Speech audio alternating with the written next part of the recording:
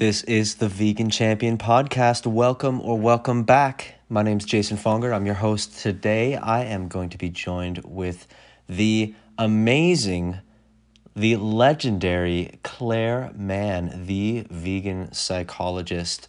Clare is something else. You guys are going to enjoy this one. It really is a treat of a conversation. I always enjoy hearing what this woman has to say. She is just so insightful. She's wise. She is well-spoken. She's articulate. And I am really excited to bring you guys this conversation. I think you guys are going to enjoy it. I think it's going to bring you a lot of value. We touch on a lot of very relevant topics to what's happening in the world today with the whole COVID-19 situation. And it's just all around a good conversation. There are a lot of links in the show notes for this one. Clare has shared a lot of resources with us, and I definitely encourage you to check out her website, which is veganpsychologist.com. And she has tons of resources there, many of which are free resources. They're super high quality, top-notch information, very well done. So you cannot go wrong by checking out her website there. She's also got a new book out called Myths of Choice: Why People Won't Change and What You Can Do About It. So check out lifemyths.com to check out more about that book. But without further ado, let's get into the conversation. Here is the vegan psychologist, Clare Mann. It's so good to see you, Claire. I'm really happy that we're able to have a conversation right now. Yeah. In some interesting times. You can say that again, hey, for at all levels. We're almost standing at a crossroads, I think, of humanity, of going down a good path or going down a challenging path. I had a family reunion of sorts via like digital hangout with with family that, we haven't been together, all those extended family in like over a decade. So wow, there's interesting things coming out of it all. That's for sure. Yeah. And I know for me, I've definitely, refocused and doubled down on what's important and made some positive changes. But I feel it's a tricky time. And, I saw your video that you made. I think you made a few videos, but I saw one of your videos that was very, sort of about this whole moment that we're in and conversations that people are having. And you really got me thinking about, this idea of polarization and how there's almost no room for discussion between these two. Could you go into that a little bit? I mean, I'd love to hear you expand on that, and just for people who may be listening and how of course I don't know what I'm talking about. Exactly. Have we started yet? I started recording right away. I figured I want to get every moment of your of your this wisdom. is like the outtakes. Yeah, we can. Sure. We're not live, are we? We're not live. No. Yeah. Okay. So, all right. We'll just go with the flow then. Absolutely. Yeah. I've made a number of videos, and even I am surprised at the level of polarization regarding those, where all discussion, any argument counter to the fact that we have this deadly virus going on, that we're all going to die, that we should listen to, sorry, I've got a fly person who's just joined us, should listen to the health departments who have been lying to us for years and telling 99% of the population to eat a diet that's killing them. Suddenly everybody believes them, including a lot of vegans. But what it's actually doing is stopping real discussion. There's this fear and reductionism that goes on for people to want to decide very quickly what's going on. And of course, you're seeing it yourself, Jason. This is what happens when people are in fear of uncertainty and fear of death. And I think for a lot of people, it's the first time they are facing their own finitude is actually, oh my gosh, I'm going to die. Well, yes, you are going to die, and so am I. We don't want to do it prematurely, of course. And suddenly this outside oppressor is going to kill us. In fact, even Donald Trump in one of his press conferences recently said, no death is acceptable. So we can't even die of old age these days. It's perfectly unnatural. It happens to every living being that comes on the earth, but we're going to be invincible and not let it happen. So I think we're avoiding the reality of our finitude. You have, I find you extremely, just hearing you speak right now and hearing you in your video and all the things that you're, posting on Facebook. I follow you. I really enjoy the sort of angles that you're throwing out there. And it's just, I worry that right now people are almost just not allowed to have certain conversations, because to almost have the conversation and to ask the question, it's like it goes against the sort of, status quo and like how everybody should be dealing with it. And, and it's not to say that we want to necessarily jump down the rabbit hole of every single conspiracy theory and believe every single one of those, because that's the other side of it too, right? You have these two sides where it's like people seem to be either this is the way things are, standard story, or everything is don't believe anything, don't, like you can't. So but I appreciate your perspective in sort of, asking some important questions and drawing attention to some important issues. But let's backtrack a little bit. I want to introduce you for people who maybe aren't familiar with you, but if in case you are not familiar with the legendary Clare Mann, could you just maybe say a few words about yourself, just so that people have a bit of context? Yeah. I've never been called legendary. It just means I'm probably very old. No, I think your contribution, what you continue to contribute, and what you have contributed to the vegan movement, and in terms of providing resources for vegans, and just a lot of interesting ideas that I think have affected me, and I think have affected the way that a lot of vegans think. So that's why I say legendary, and I think that's in a positive way for sure. I think you've helped a lot of people. Your book Vistopia, this whole idea around the difficulties that come being a vegan in a non-vegan world, the way that you think and talk about that, I think that is, you've done a lot of service for a lot of people. So that's why I say legendary. But yes, so you wrote this book Vistopia, you've done a whole bunch of other stuff. What should people know about you? What should people know about me? That I'm an animal rights campaigner. That's my biggest, most humbling mission in life at this stage in my life, because I've always wanted to I had a father and a mother who questioned, why are we really here? Really, is it, as my father used to say, 70 years in 10, which probably was said in the Bible, and that's it? What are we here for? So I always felt that whatever job we're doing, whether we're sweeping the streets or we're on the world stage, we, by example, can show people how to live, because nobody has a monopoly on the truth here. We don't really know why we're here. Is it karma? Is there an afterlife? Is there before life? And so everyone struggles to try to find what's going on. And there's no shortage of people trying to tell us what is the truth, of course. But ultimately, we are in our aloneness to say, well, what is this really all about? And I will start with a feeling I have that is directing my life in many ways, which is an intuitive feeling of right and wrong in many ways. And people may have heard a story before, but when I was 8 years old, of a vintage where children played in the park and it was absolutely okay, and perhaps your brother looked after you and picked you up at some time to, make sure you went home for lunch or something. But I was at a park called the Blockhouse Park in the south of England. And for some reason I was on my own, perhaps separated from friends. And I heard this sort of marauding group of male voices behind like a shelter, which was it was called the Blockhouse, and it had a whole moat actually, which had all dried out, and children used to play there. It was great. And there was this sort of crowd behind.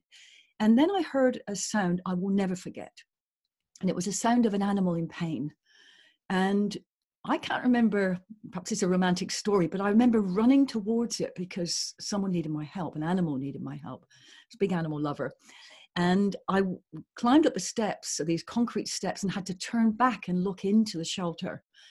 And there was a load of lads there, sort of teenagers, yelling and screaming and sort of encouraging someone. And someone had taken this poor dog and viciously twisted their leg and forced it back down through the slats in the seat. Oh. And so what I did was to immediately push through these boys, release the animal, because it was trying to release itself, but the more it did what it wanted to do, it was actually going to dislocate its hip. Right. It needed to do the opposite direction. And the dog ran away. But then something happened. I remember turning around, looking up at these boys and screaming, "How dare you? Don't you ever do it again." Now, that feeling that has followed me throughout my life. Now, luckily, I had parents that didn't They put aside their fears for their 8-year-old child with a crowd of marauding boys, testosterone-filled lads, and they put that aside, and they said, my dad said, you must always do what is right. Now that similar feeling has followed me, and I realize it's dystopia, really. And when I first found out at 17 what happened in a slaughterhouse, and I dared to look, I immediately gave up meat, because this feeling comes from within me. And then when that comes up, I respond to that, because it's really about justice. It's about doing the right thing. So I guess that's followed me throughout my life, whether I'm working with people or animals or planet, or so that sort of sets the bit of the context, I guess. I like that. But I've been a psychologist for 30 years. Was fascinating with what made people tick. I'm still asking the question, what makes people tick? They still amaze me, which is great, but also how stuck people can be as well, and give away their power to social and cultural myths and unquestioned assumptions of this is what we must do. And so yeah, as a psychologist, I was actually an organizational psychologist originally, and worked in corporate life until I found out what was really going on and the lengths people will go to for a buck. But there was no way I was going to sell my values. So I came out of that and moved more into sort of therapeutic and clinical work. And then I called myself a vegan psychologist in the last 10 years, largely because people sought me out and said, well, how can I see someone who's not vegan? You know, and not that makes me any special. There's a lot of very skilled therapists, but if they really got what was going on, they'd have to be vegan, of course. They would have to be, or else they're a psychopath. So they obviously don't. And I think it's one of those things, when you see a psychologist or a counselor or therapist, they don't have to have had the experiences you've had. They have to have had sufficient life experiences. But when it comes to veganism or non-veganism, you either are part of the solution or part of the problem. You can't be neutral on this. Unless you take active steps, as you know, you will contribute to the cruelty. So whereas if you disagree rightly with child abuse or with violence or sexism, it doesn't interfere with the rest of your life. You don't practice those principles, but we have to eat. And unless you make active steps, you're going to be contributing to the cruelty or not. That's so interesting. The whole path that you've come down, and the fact that you're now in the position where you are today, where you're helping so many people. And I think there's a real need for your perspective, the perspective of a vegan psychologist. And, you know, you're obviously not shy about taking to social media and putting your opinion out there. And I think that is something that, yeah, it goes a long way, definitely goes a long way. And I'm sure that the people that you work with on a more, one-to-one basis, that, that's even more useful. And I mean, you're able to be contextual to each person, right? So that, you can really help people see, the sort of broader concepts that you talk about in some of your videos and some of your content, and just sort of break that down, for individuals. So you do, one-on-one counseling, one-on-one sessions. You're still doing that. And, if people are interested in that, are you doing that at a distance now? If people are looking for, like one-on-one coaching and or therapy, if people wanted to, reach out to you for that, how can they do that? Sure, absolutely. I do for a couple of days a week, largely because the demand for a vegan psychologist is very, very high. And there are a lot of vegan psychologists out there, but they won't call themselves vegan. And I encourage people to get out there and speak. If you have an interest in social equality in other areas, gay and lesbian or Christian or something like that, you call yourself a Christian counselor or working with drug addiction. You give away your values all the time just by choosing where you work. It makes sense to do that. Yeah, absolutely, because it's also what you've devoted your life to in terms of expertise and gathering information and solutions. Because then you can find the relatable people, right? You can find the best possible people. You can help the most. You can relate the most with them, right? And absolutely. So I do see people, but the demand is so great that I'm actually just about to release a suite of courses and an online interactive Overcoming Dystopia course, and also one on steps to better relationships, looking at individual intimate relationships, groups, work and family. So that'll be coming out imminently. Nice. But yes, I do see people, mostly around the world, through a confidential platform called Blue Jeans. And people can get hold of me by veganpsychologist.com. And yes. But, you know, Great. I Well, will say something, Jason, is in this, I've encouraged psychologists to come out of the woodwork and actually call themselves that. And they're afraid, well, what about my non-vegan clients? I do have non-vegan clients. I see amazed they don't Google me. They get recommended or they find me in the past. I've spoken somewhere. But even when they do find that out, some of them don't mind. And then, of course, I'm able to tease in, rightly so, usually through health and, you know, a little segue to waking them up to everything that contributes to their well-being or their conscience or whatever. And I do have some success stories there of people really looking a little that's further good. and watching other videos and going, oh my gosh, this isn't about health, Claire, it's about ethics. I said, no, that's just the hidden secret that your health will exponentially improve on a whole food plant-based diet. But Jason, Yeah. I have been inundated, and I say inundated, and yes, people contacting me offline saying, I am so pleased you're speaking out as you are, that you've got the guts to do it. But I don't want to go online and say anything in response because I can't bear the attacks from other people. And I encourage people to stand up because, you know, it's not about who's right and who's wrong here, but freedom of speech and freedom of thought is absolutely essential. We cannot help animals get out of conditions that we can't even imagine. Our incarceration is nothing compared to theirs. We're doing it luxury. I want to hang out on this point right here for a minute, because I think that coming back to what you said before, about, you said something to the extent that, like, you know, if people don't really understand what's going on, right, that, like, that's sort of the reason that people just don't understand. People haven't like gone in depth to really grasp the reality of what's happening to animals. Yeah. And if they did have sufficient understanding, then, like, you're basically either a psychopath or you are, you know, you're gonna start moving towards wanting to be vegan. Like, it's just that feeling, as you spoke to, you know, the experience you had when you were young, that's that feeling of right and wrong. I think the more you expose the reality, you're just inevitably moving that, you know, that feeling. It's not a good feeling. Nobody gets a good feeling from watching slaughterhouse footage, right? That's right. So, you know, you're absolutely right. It's and I think let's just back up a tiny bit. Is when people really know and they really grasp what's going on, they're caught in the grip of, I either contribute it or I don't.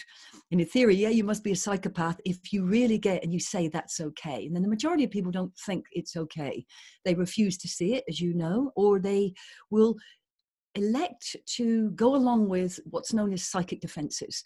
And I've sort of made this a little bit more accessible to people through the notion of myths, unquestioned assumptions, the shoulds, the oughts, and the musts. So when someone, let's say, you know, you're out there outreaching on the street and someone catches an image of, and they stop to see a video and they say, oh, this can't be happening in our country. Oh, this must be just some bad people. This is a load of bad apples. This doesn't normally happen. If it happens anywhere, it's bad enough. But we know that what we're showing you is the tip of the iceberg. It's when we show them earthlings or dominion or whatever, right, is the reality of, but people then elect to do it. Now, are they psychopaths? If they look at it and say, I don't really care, or I want to actively involve in it, yes, they probably would be. But majority of people don't. And I remember a woman in outreach once on the street, and she said, oh my gosh, this is awful. This is terrible. And I don't want to, how can I do something? And then we looked at the natural solution, of course, is to firstly stop financing the industry and stop consuming animals. And then she started to change and try to resist. Now, it would have been very easy to assume that she didn't care, or it was nothing more inconsequential than her taste buds. And I kept drilling down. I said, look, what's the bottom line here? You obviously feel this is wrong. I can see it, your tears in your eyes. And the solution is very simple, and yet you're resisting it. And she said, my marriage is on the rocks. My mother-in-law doesn't like me. I come from an Italian family. I'm already criticized. I honestly don't know how I'm going to go back and tell people that suddenly I'm vegan. But that for her, now, is she a psychopath? No, but she needs to assimilate that information. She's only been standing there for 10 minutes and finding out. And it's very easy to judge. So I think it's very the myths, the unquestioned assumptions is, well, if everyone else is doing it, it must be okay. Or we were always brought up with meat and 2 veg. What's the problem? it would never happen if the government would never allow it. It's all these social assumptions and cultural assumptions that keep people locked, because if they break them, they have to realize, as we're realizing with the current crisis, is the world is very uncertain, is that these aren't fixed, they're social constructs that then become norms. And many of them don't work for us. They certainly don't work for the animals. And whenever we see pushback socially by, I remember when I was a youngster, if people wanted to live out of wedlock, it was a dreadful thing. And often parents didn't go to their weddings. Now we think, what are they talking about? That was a pushback. But at the time, that was a social and cultural assumption that you weren't committed, or you were living in sin, or some other ridiculous notion that we laugh at. And so, but the same thing happens with animal, what we eat and put in our mouths.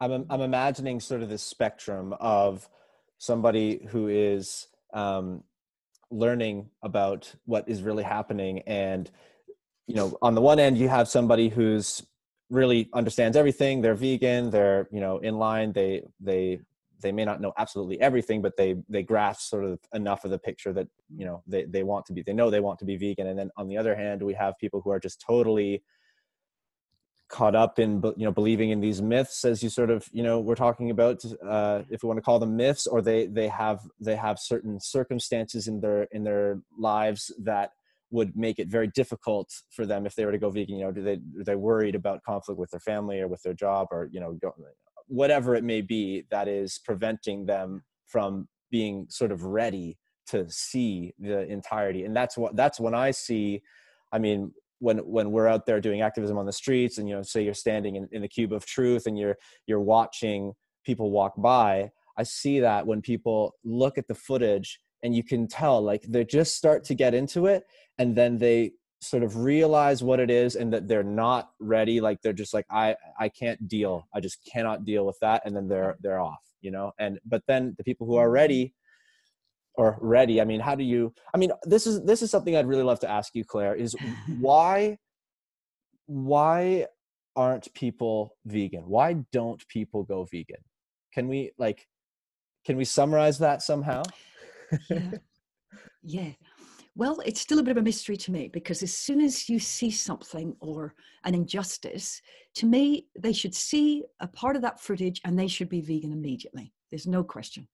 Yeah, they should be, shouldn't they? Because the horror of what's going on here is, in fact, I just saw something on social media this morning, a meatworks closing down. I think there were 2 dead meat workers and 6 infected with COVID-ID. So they closed down the slaughterhouse.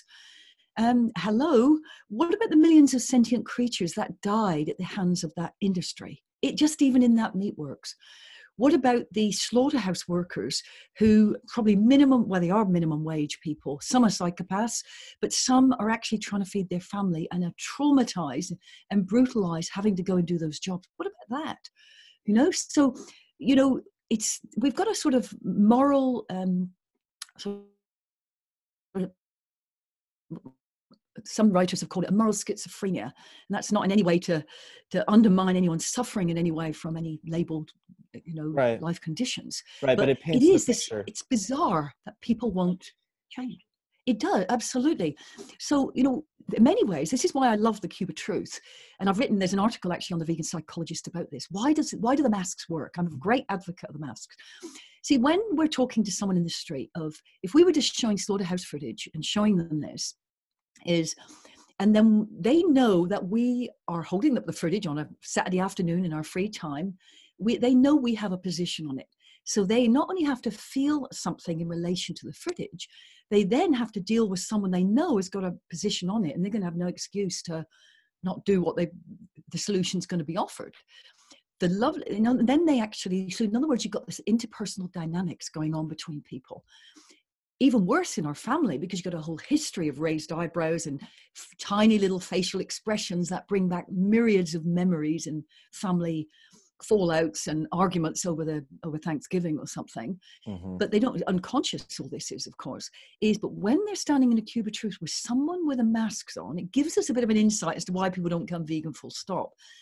They are forced to see the footage, and even if only momentarily, forced to feel their emotions in relation to it. They cannot shoot the messenger. or subtly do something to stop having to deal with the shame and the guilt, actually, in a moment when someone says, well, what do you think about it? Okay, we give them a few moments to look, and then someone else talks to them. They're not the person who's shown them the footage. He's absolutely inspired the model.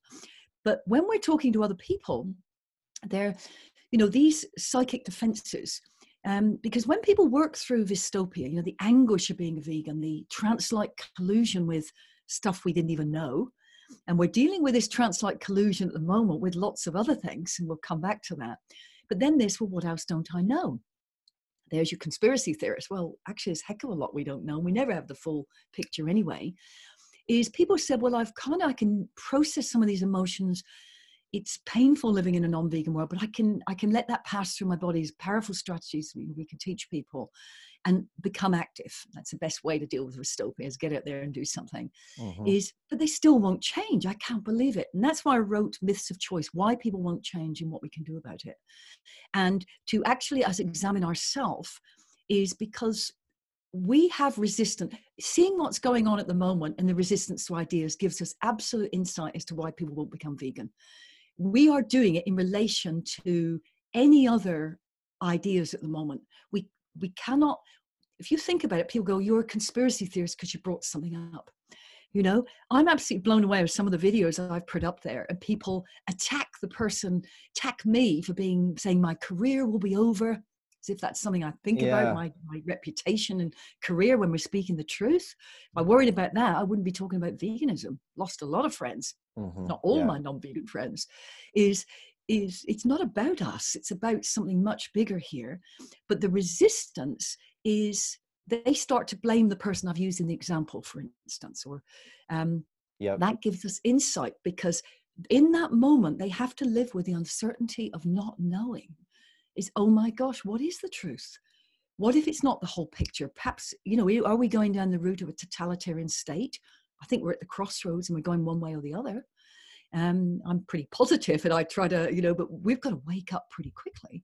So, but when it comes to veganism, people of the way we were all brought up, everything we've stood for, our parents told us the right thing, sitting around the family dinner table, and then suddenly we are horrified at what's been going on, but we suddenly have to question our parents. Why didn't they tell us? Why didn't they ask questions? What else don't I know? And for some people, it's so great, that feeling of existential uncertainty, which we're seeing at the moment with, oh my gosh, we're all going to die. Yeah, we're all going to die. We always were going to die. We just think we're going to get this, which very few people, by the way, have died of, and most of them in their 80s and 90s,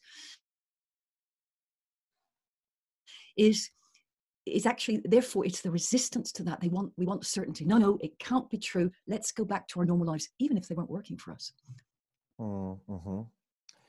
Yeah, it's a very difficult thing, I think, for people to think in such large numbers. I mean, when I say large numbers, I mean, we're talking thousands and thousands of people who generally, like at this point, I think a lot of people know maybe of somebody who may have, tested positive for, COVID or whatever. Like, there is a little bit of personal connection, but for the most part, it's still, at least at this point, we're trying to conceive of like these numbers that, like, they start by, there's one person infected in this area, and then there's 10, and then it, there's all these analyses happening of, how, exactly what's happening to the curve, and like what's effective and what's not effective. There's all these conversations happening, and it's very, I think, difficult for people to, comprehend, just how big of a threat is this? Because, if you compare the numbers to, say, heart disease or cancer, or, and what's the effect happening on the roads? Like, now people are getting,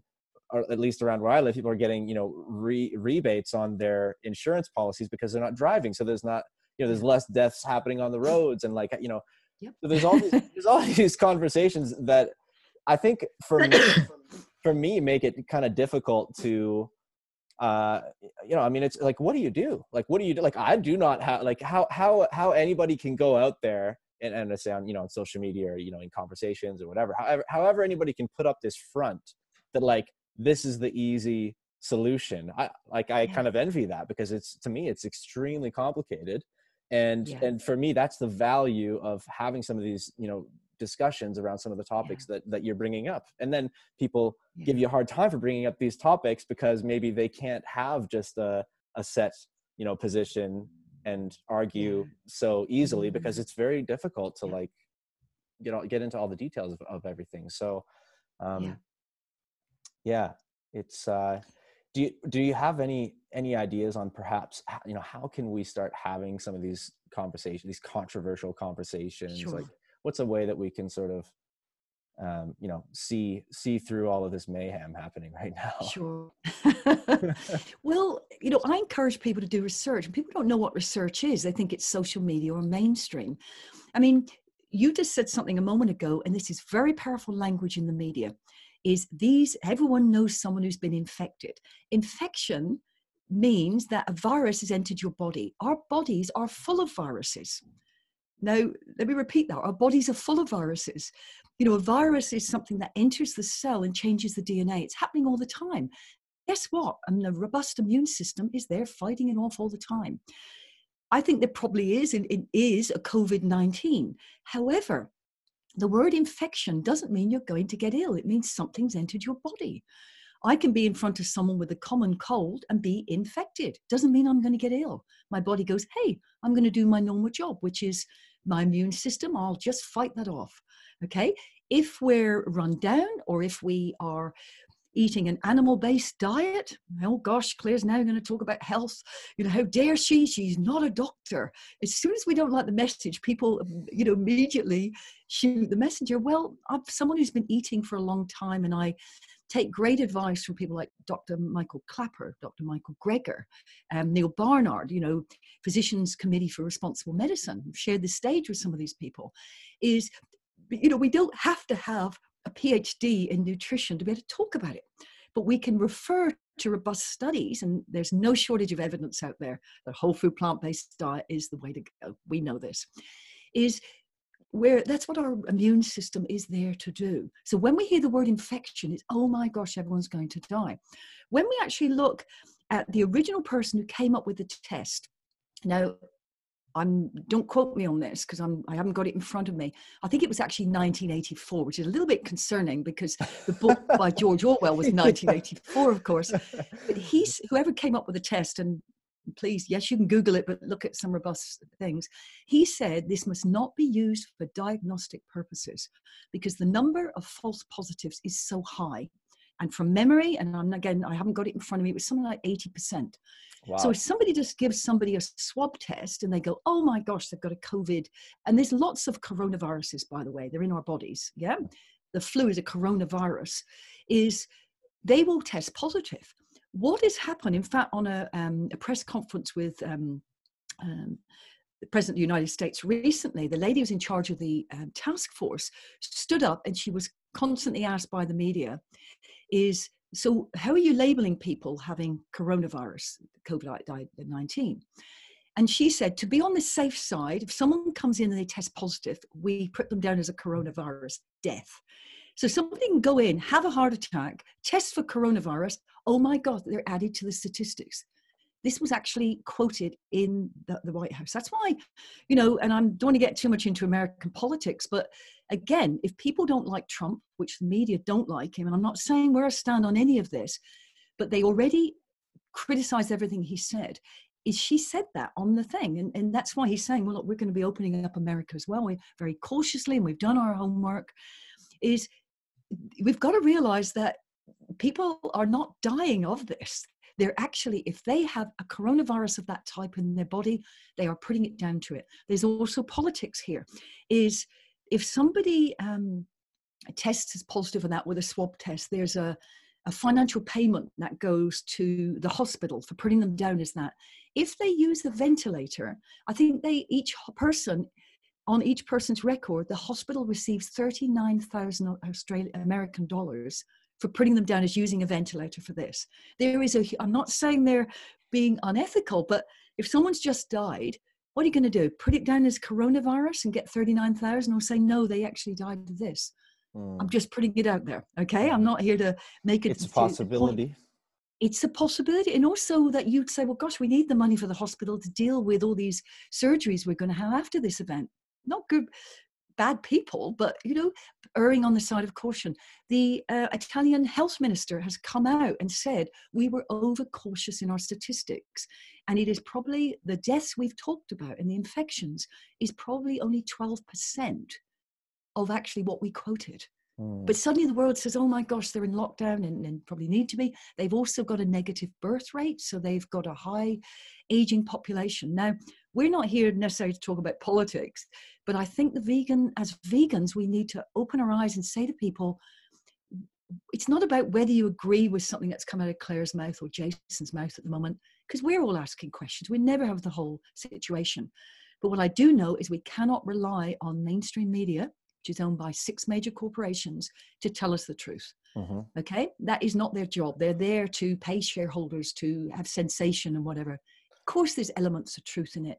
But we also know that they're not, and the journalists are in paid positions and influenced enormously by what they're told to print. I would also add, too, that we cannot rely only on our algorithmic preferential Facebook feeds, you know, that are only showing us what we want to see, or our Instagram feeds or whatever. You know, we have to really go out of our way, I think, to expose ourselves to people who may think differently than us, and to listen to, I think ideally, you know, listen. I mean, I don't know about you. I really enjoy, you know, listening to some of the, I don't know, just finding really intelligent people in any field, you know, that's interesting, and just getting a taste of, you know, what are the people who really know the topic saying about that topic, rather than listening to people who don't know about the topic saying something. Like, one example would be Chris Kressler, who went on the Joe Rogan podcast. I don't know if you saw that interview, but, you know, he goes on and he tries to talk about debunking this film, and he gets absolutely schooled when James Wilkes comes on to defend it, because he was talking about a field that he has no idea. You know, he doesn't know how to talk. He's not an expert. You know, so I think that's one place to start with, you know, having these sort of nuanced conversations. It's like, who are we listening to? Who is giving this, you know, opinion on a very complex, you know, topic, whether it's, you know, a virus, or a, you know, whether it's an environmental thing, whatever it is that we're talking about, right? So, you know, and have a look at Dr. Shiva. Dr. Shiva is, I think he's running for Senate actually in the US. I'm calling him obviously from Australia at the moment. Have a look at some of his work on incredibly highly credentialed individual who just gives us all the science about this stuff. You know, go and look at Michael Greger's work on, you know, how not to die from a pandemic or something. And there's actually a summit coming up. Tomorrow, I think it starts, with Michael Clapper and a number of them looking at health and things during these times.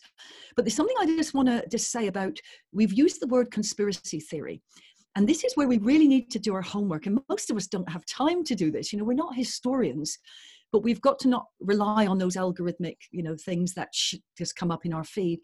The word conspiracy theory, or the term, was created by the CIA after the assassination of Kennedy. And it was used to debunk and discredit anybody who questioned the mainstream narrative. That's where the term conspiracy theory comes from. So as soon as we hear conspiracy theory, we raise our eyebrows and we go, oh, little green men. Now, we've got to realize that Hollywood is, I think, owned by about 80% of the Pentagon. So do we honestly think that that's going to be a neutral thing that comes out and we would just want to entertain people with movies?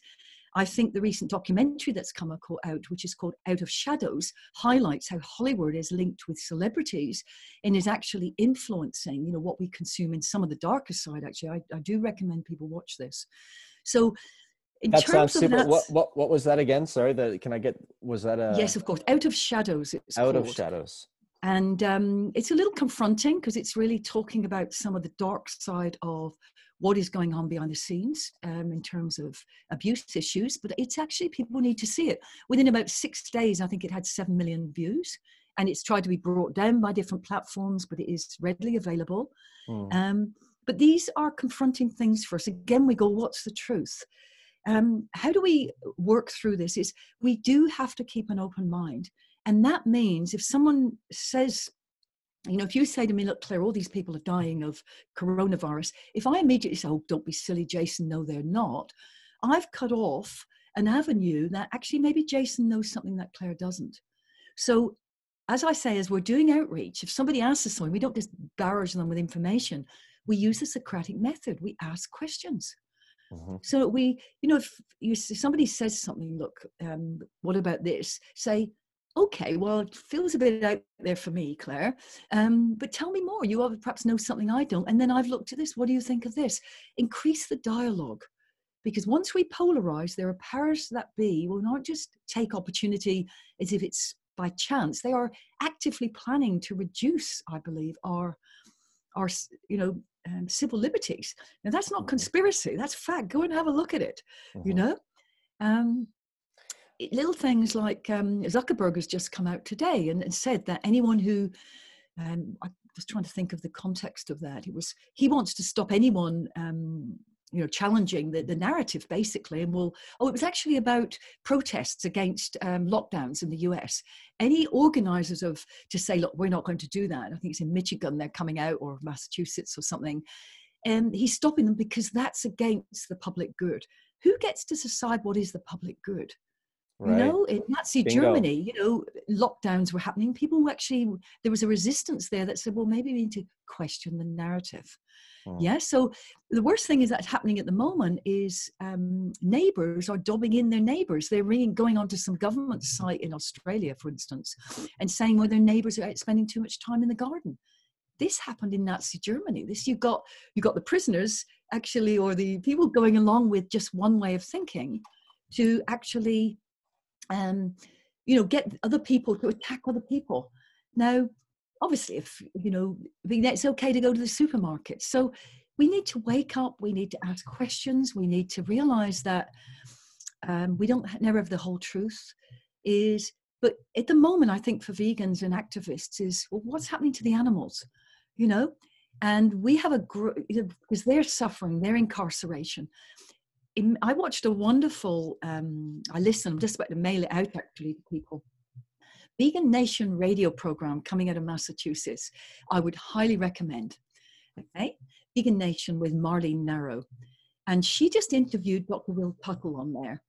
And he does this beautiful way of bringing together all the different strands. And he basically said is that the animals we're advocating for, we are getting a tiny glimpse of what it's like for our rights to be stripped, our voices.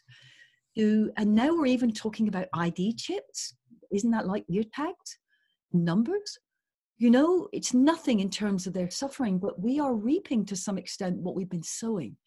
And he's encouraging us on. I really suggest people listen to that latest interview on there, is to actually realize that everything, we're a systemic arrangement here, that everything that happens within us, between us, behind closed doors, it all it's a projection of what we call our shadow in many ways. And so if we just keep throwing solutions without actually looking at how we all live together, where do we oppress others? We may not be doing everything to not oppress animals, but are we attacking other vegans? Are we shouting people down and criticizing them? Are we attacking non-vegans and saying, I hate humans? That's not a very vegan thing to do. We were once in the dark too. We need to clean our own house up first, allow this, and they're powerful. I've got lots of free sort of things on my website to get people to process this emotion and discouragement. We need to learn to live with uncertainty and the existential reality that we're not gods, goddesses in terms of living forever. And then we need to take massive action and be advocating for animals right now and getting people to make the connections between how we treat the vast number of sentient beings on this earth with really what is starting to manifest in our society. Yeah, I think that what you said there about us, sort of reaping what we've sown. I mean, I think that's why when we talk about getting people to wake up and to see what's happening to animals and to look at the footage and to think about things like what you were saying, asking questions and getting people to the point where they're open to exploring that which they do not know and letting their guard down regarding the things that they don't know, for the purpose of being realistic about where our values are at. I mean, we're basically denying, right, as a species, as a society, whatever you want to say, we're sort of denying this massive part of our existence, like what we're doing. Like it is physically, in terms of the amount of space that animal agriculture takes up on the planet, it's massive. You know, in terms of the economic weight of it all is massive. You know, it's a huge part of what we're doing as human beings. And we like to think that we have this thing called humanity, but is our sort of vision of humanity what we like to think sort of the best of humankind? What does our best behavior look like? What is the best version of ourselves? This idea we have versus the reality of the actions we're taking to these animals. It's people aren't looking at this very dark side of what we're doing. And all we're doing as vegans really is saying, hey, can we look at this? And can we actually honestly think about this? Because I was talking about this to someone earlier today. You know, a lot of these excuses or these reasons that people have, they don't even really believe them. And that's I think part of why conversations about veganism are so painful for non-vegans. You can just tell how uncomfortable they are, because they're bringing up these excuses that they've probably been fed by their parents or their teachers or whoever. And not to put blame, this is a perpetual cycle, right?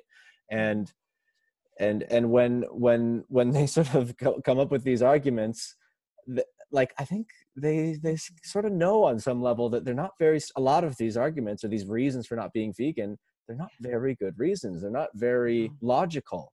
And so I think that creates a lot of frustration when they're having these conversations and they take it out of the vegan. So this is something that I wanted to ask you about this current time right now. We have a lot of people who are home because, you know, no matter what you believe, in a lot of places people are being forced to stay inside.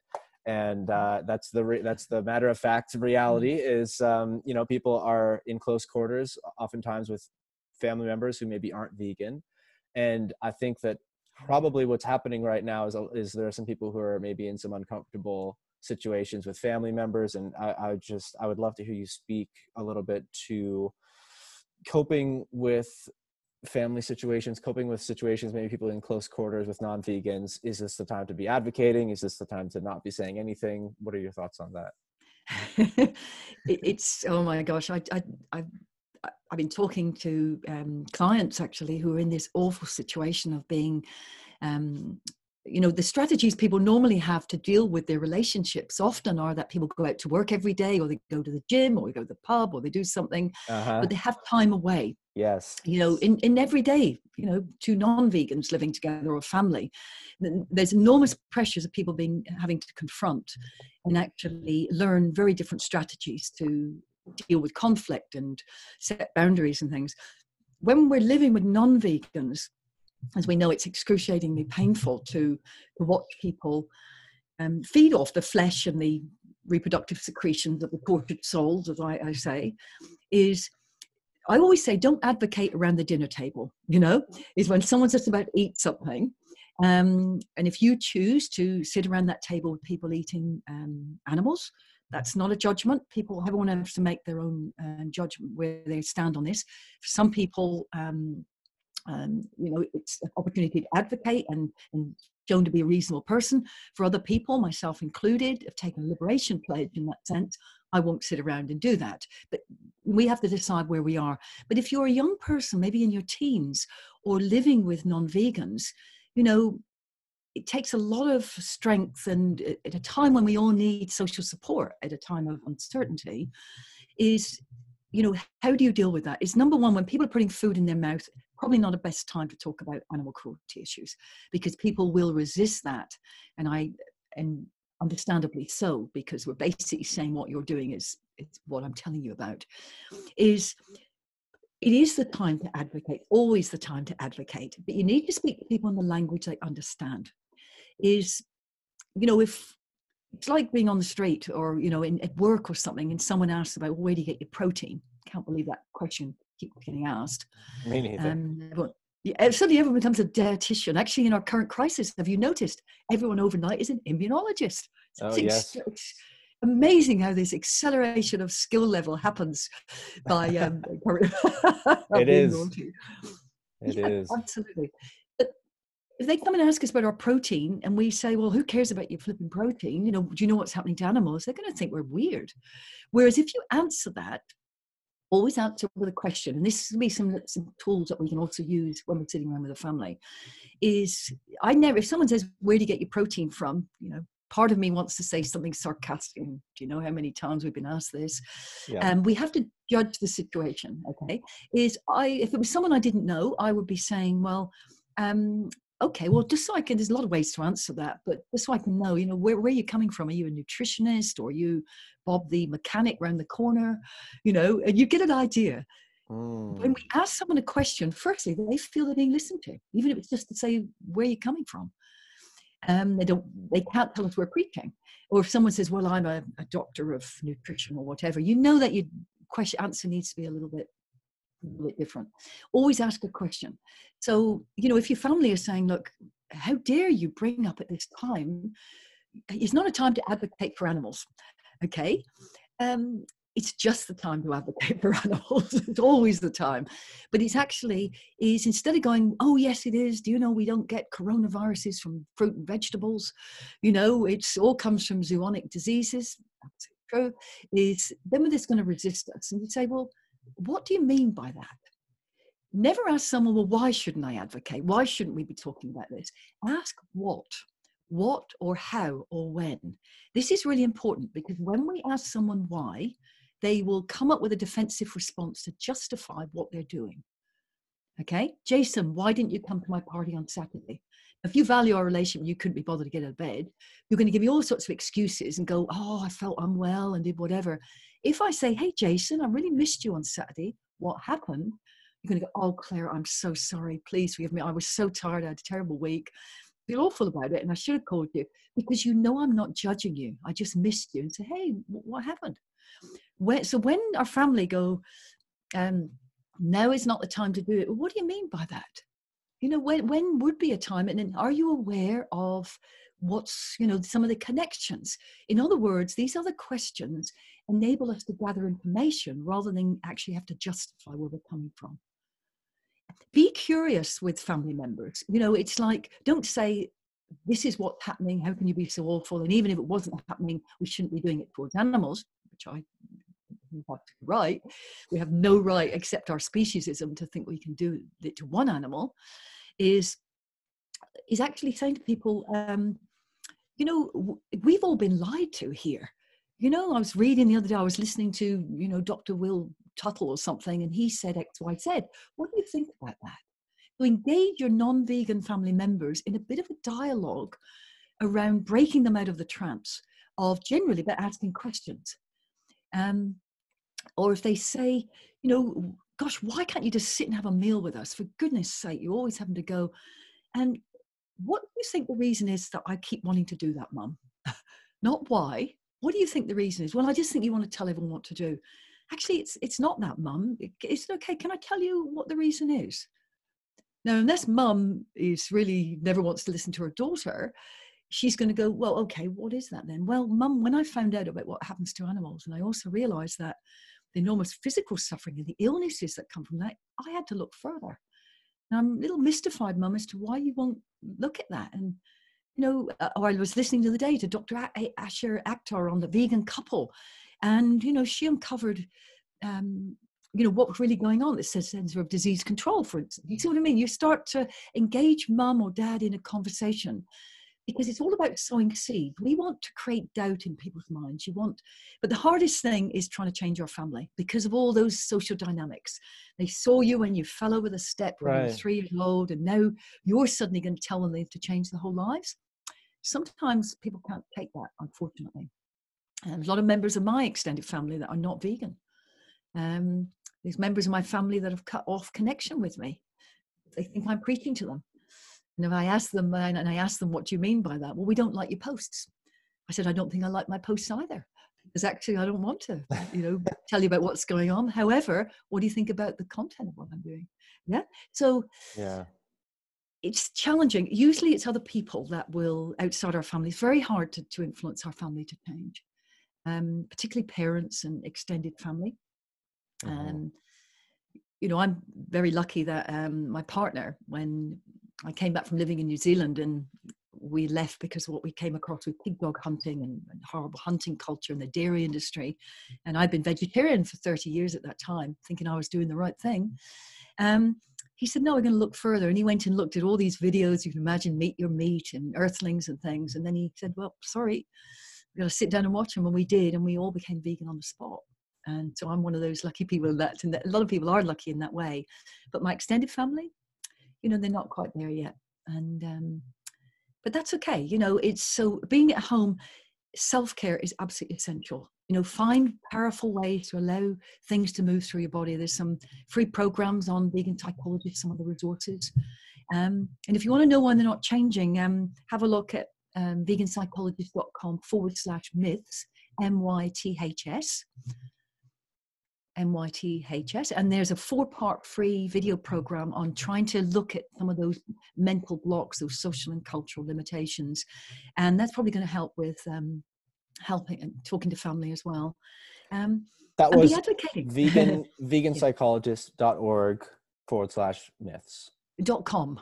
.com. Yeah. Vegan Psychologist. /myths. Absolutely. And there's another one. This is veganpsychologist.com/virus, which is a video informational thing. I saw that one.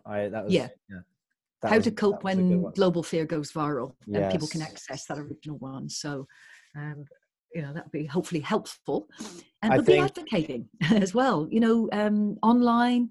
Hone your skills, get really good, practice, set up connections, because there will be a time when we come out and the animals are going to need us more than ever. Yeah, I think that just to go back, to your example, you're very experienced at, outreaching and advocating and talking about veganism. You just as good as probably anybody out there. A lot of people would love to be able to advocate for the animals as you do, and yet still you have, family members or extended family or whatever who's it's I guess the point being that people shouldn't put too much pressure on themselves, right? Like, it's not always about how well you're advocating. Like, we can try to ask all the right questions and we can try to get people thinking, we can do our best, but at the end of the day, if mom or dad just aren't ready, like we said, for whatever reason in their own psychology and their own where they are in their life, if for whatever reason they're just not ready to pull back that curtain and face this reality, then you have to accept, there's only so much you can do to control it, right? Absolutely. And people shouldn't feel the blame. It's about planting seeds, isn't it? And I say meeting people where they're at. So say, for instance, mum's a feminist and she's been advocating for women for a long time, but she won't become vegan, or she's vegetarian and continues to eat, the babies of this awful industry, the dairy and eggs and things, is she just can't see it. She won't see, dairy is scary or whatever. By dear colleague of mine, is how can we get them to do it? Flip to the relationship. When mum goes, oh no, I don't want to see that. Whenever we see people go, oh my gosh, don't tell me, we get infuriated. But if they went, don't care, they're your problem people. The ones that go, don't show me. A good question, firstly, is to ask them, okay, we won't look at it. What is it you think you're going to see? You don't let them get away with it, because it's there in their mind. When they've cringed, they've made an association. And so, okay, well, what is it you think I'm going to show you, mum? Oh, I'm going to see this awful thing. Yeah, you're absolutely right. And those little babies that are taken away. First time I saw a baby calf and the mother, just given birth, and she's running out, she's stumbling, mum. It's, you're appealing to mum's feminism as well. And then, but I don't want to hear it. I don't want to think about it. That's right. So yeah, exactly, is I appreciate that, mum, nor do I. So agree with mum. No, I can absolutely understand it, mum. And then you flip to the relationship. And if you've got a good relationship with mum, and mum considers herself, or dad does for whatever other reason, maybe not the feminism, sorry, the motherhood, the fatherhood bit, right, or whatever, is say, mum, I'm so sad that we're not as close as we were. Now, if mum is concerned about her mothering and wants to be close to her son or daughter or whatever, she'll say, oh, don't be silly, of course. Well, I just don't feel you understand me anyway. You just don't listen to me. Of course I listen to you, darling. And then you could say, well, actually, you don't. And you want mum to say, well, why do you say that? And you say, mum, because something so fundamental to my life has changed it beyond thing. You won't even look at it. So it's okay. But honestly, I'm just sad that we're no longer as close as we were. So you've actually started to make mum uncomfortable. is because she now got a problem with mothering or her family falling apart. And you haven't judged. And then she said, well, I just can't watch it. I appreciate that, Mum, but it's okay, but we're just not as close. Mum now has to live with the tension of, do I want to be close to my daughter or son? And do I then have to watch it?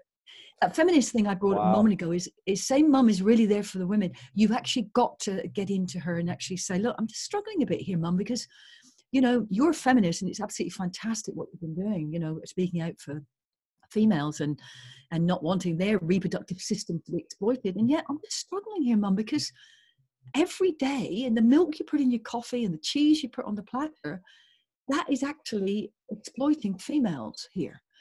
How does that work, Mum? You see what I mean? As opposed to you're a hypocrite, Mum.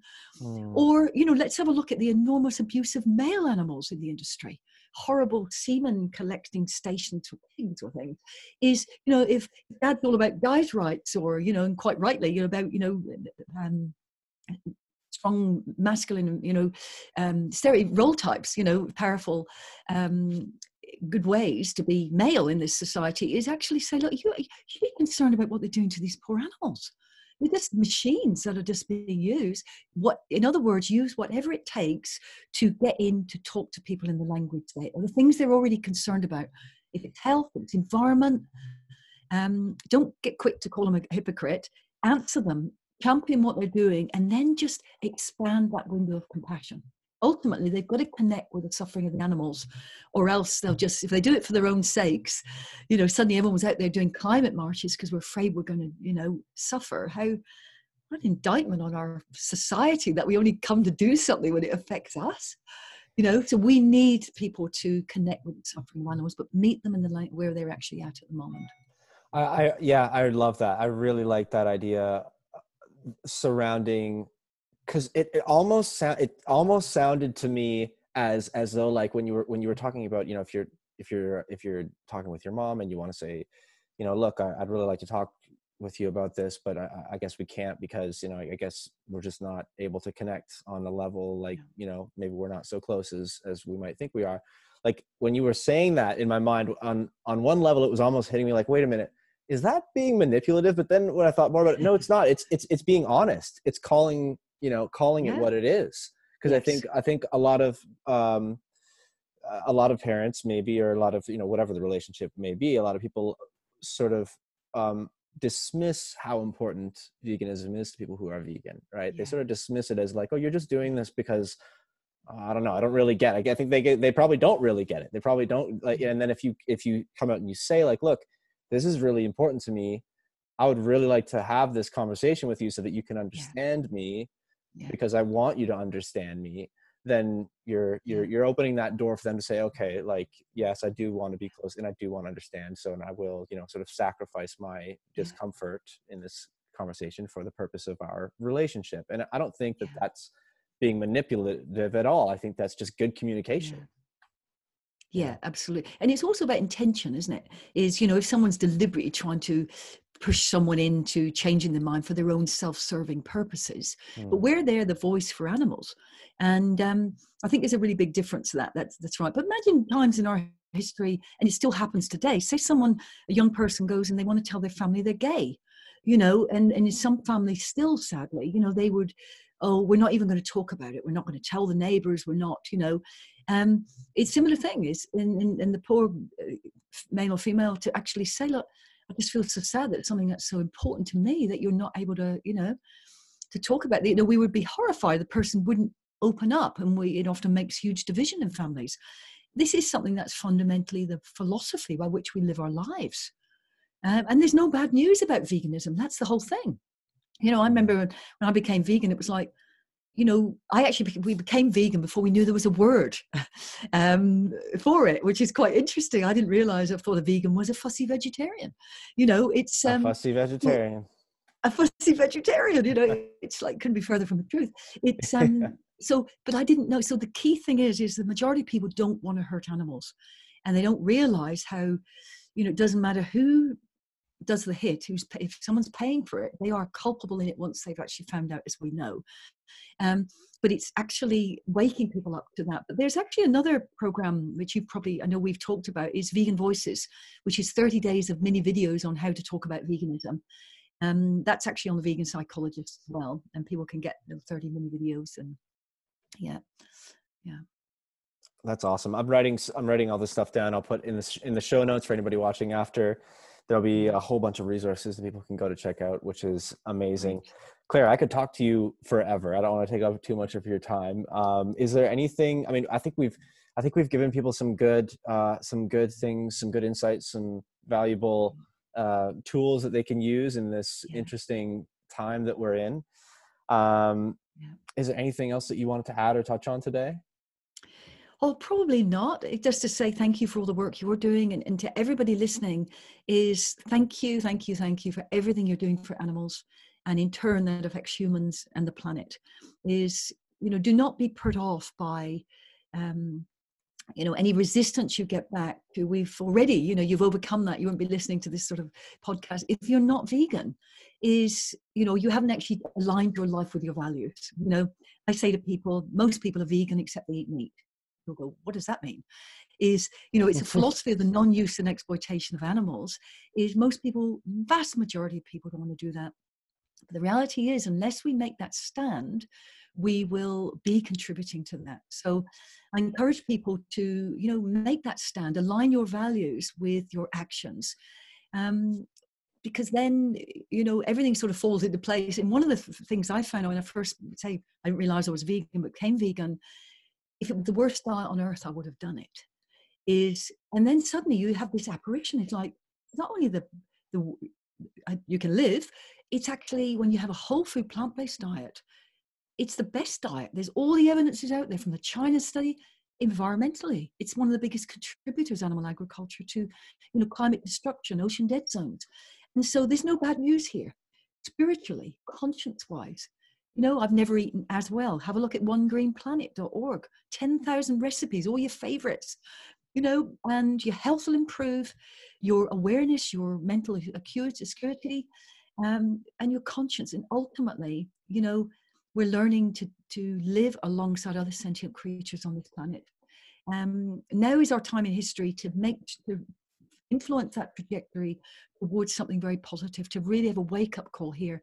If we don't, and we go down another path, we're looking at fascism, totalitarianism, and communism, which is a form of institutionalized control, really. It's not freedom. It's not the good part of socialism. And let's change the history here. Some people aren't going to become vegan through consciousness. It's something I actually realized is some people get it immediately. They make the emotional connection. It doesn't matter what it would do to their health or anything else. They're going to do it. Other people come through health or environment or something. Other people will do this when everyone else does it, okay? They recycle not because they're environmentalist, it's because that's what we do. Okay, so you've got to realize that. Choose your battles. We only need a core number of us. When in all tipping points, when it gets to about 16% of the population, there's this massive adoption of over 30% of what we call the early majority, and another 35% or something, the late majority. Some people, the last 7% are going to come, they're called the laggards in any social chain, the early adoption of a new product, buying a mobile phone. It's granny who says, well, if I don't get a phone, I won't be able to call my nephew. Right. You see? So is keep advocating for animals, get online, share things, hone your skills so that soon we can be back advocating for them. Very important. And every time something comes out of your mouth on social media, are you doing it with love or are you doing it with fear? You're going to attack people, or you're going to get curious and ask a question or say, hey, I kind of don't go along quite with that. Tell me more. Then we're dealing with people with compassion, with the same treatment we want to be treated with. You are such a wealth of wisdom, Claire. You really are a gift to the whole vegan movement, the animal rights movement. You're doing a great service, and I can't get enough of the things that you have to say. Like where do you get it all from? I don't know where it all comes from, but it's all it's all great stuff. I'll tell you that. Yeah. Well, So thank few you. great accomplishments are achieved single-handedly. I have to thank every person I've ever come into contact with, really. And, I have teachers and mentors, and I'm constantly learning and asking questions. And sometimes it's a young teenager will teach me something. I'll just give you a wonderful example in closing, if that's okay. Sure. Is people come to veganism in many ways. We always assume that we've got to tell them the information, they see it, and then we'll get them down the line, they'll come across. Some people come for all sorts of reasons. I remember somebody telling me in the middle of the Midwest in America, in a community where they had their own slaughterhouses in the village, dreadful place. And this young 15-year-old was watching The Simpsons. And they saw, and I can't think of the characters at the moment, they're watching The Simpsons, and someone walks in with a dead reindeer on their back in the cartoon and puts it on the table. And the mother says, "How dare you? Don't you know my daughter's a vegetarian?" And this young teenager's watching this in the deep Midwest of the States. And that teenager stopped watching this on her own, went out to the garden, said she looked at the sky, was out there for about an hour and thought, I wouldn't eat a reindeer, so why would I eat other animals? And in that moment, she became a vegan. Nobody had ever talked to her about it. Wow. Okay, that's what we call the collective unconscious. The more we put the seeds out to the universe, so to speak, when it starts to reach a tip, it will filter through in other ways. I've known people that fight veganism, and then one day the cat that they live with looks them in the eye and will not stop looking at them. And the person said, "Oh my gosh, there's a real person in there. And what if there's a real person inside every one of them?" And they became vegan. So never assume that we know how it's going to happen, or that little trickle in the lake is going to affect everything else. Just keep advocating without rage, without aggression. We all do it. We get angry at times. Of course we do. We get sarcastic because it hurts, when we're human. And that's going to happen. But keep putting it out there, knowing that where you give out is not necessarily where it's going to come back. And someone else is going to reap the benefits of someone becoming vegan. They think, gosh, that was easy. They don't realize they had a lot of renditions before then to actually get that information. I love it. That's a wonderful positive note to end it on, Claire. Thank you so much for your time today. And I hope to have you back on again at some point. Come back and let's follow up and see how this all pans out. Thank you so much, Claire. Thank you. Catch you next time on the Vegan Champion podcast. Do not forget to check out the show notes for this one. You're going to want to definitely check out her website, veganpsychologist.com, and we've got a few other links to resources on her website there, as well as her book. You can go to lifemyths.com to check out her latest book, which is Myths of Choice: Why People Won't Change and What You Can Do About It. She is awesome, right? Wicked conversation. Very, very useful stuff.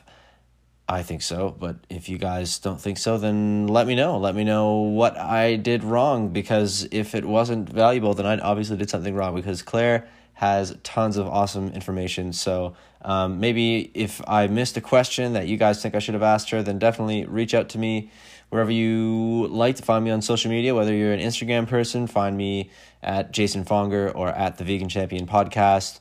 Search for the Vegan Champion Podcast on Facebook, whatever podcast platform you like to listen on. If you'd leave a review, love to hear your feedback about the episode, about the show in general. And we're going to keep steaming forward here with the Vegan Champion Podcast. Look forward to catching you guys in the next episode. Until then, be well, and we'll see you next time. Peace out until next time on the Vegan Champion Podcast.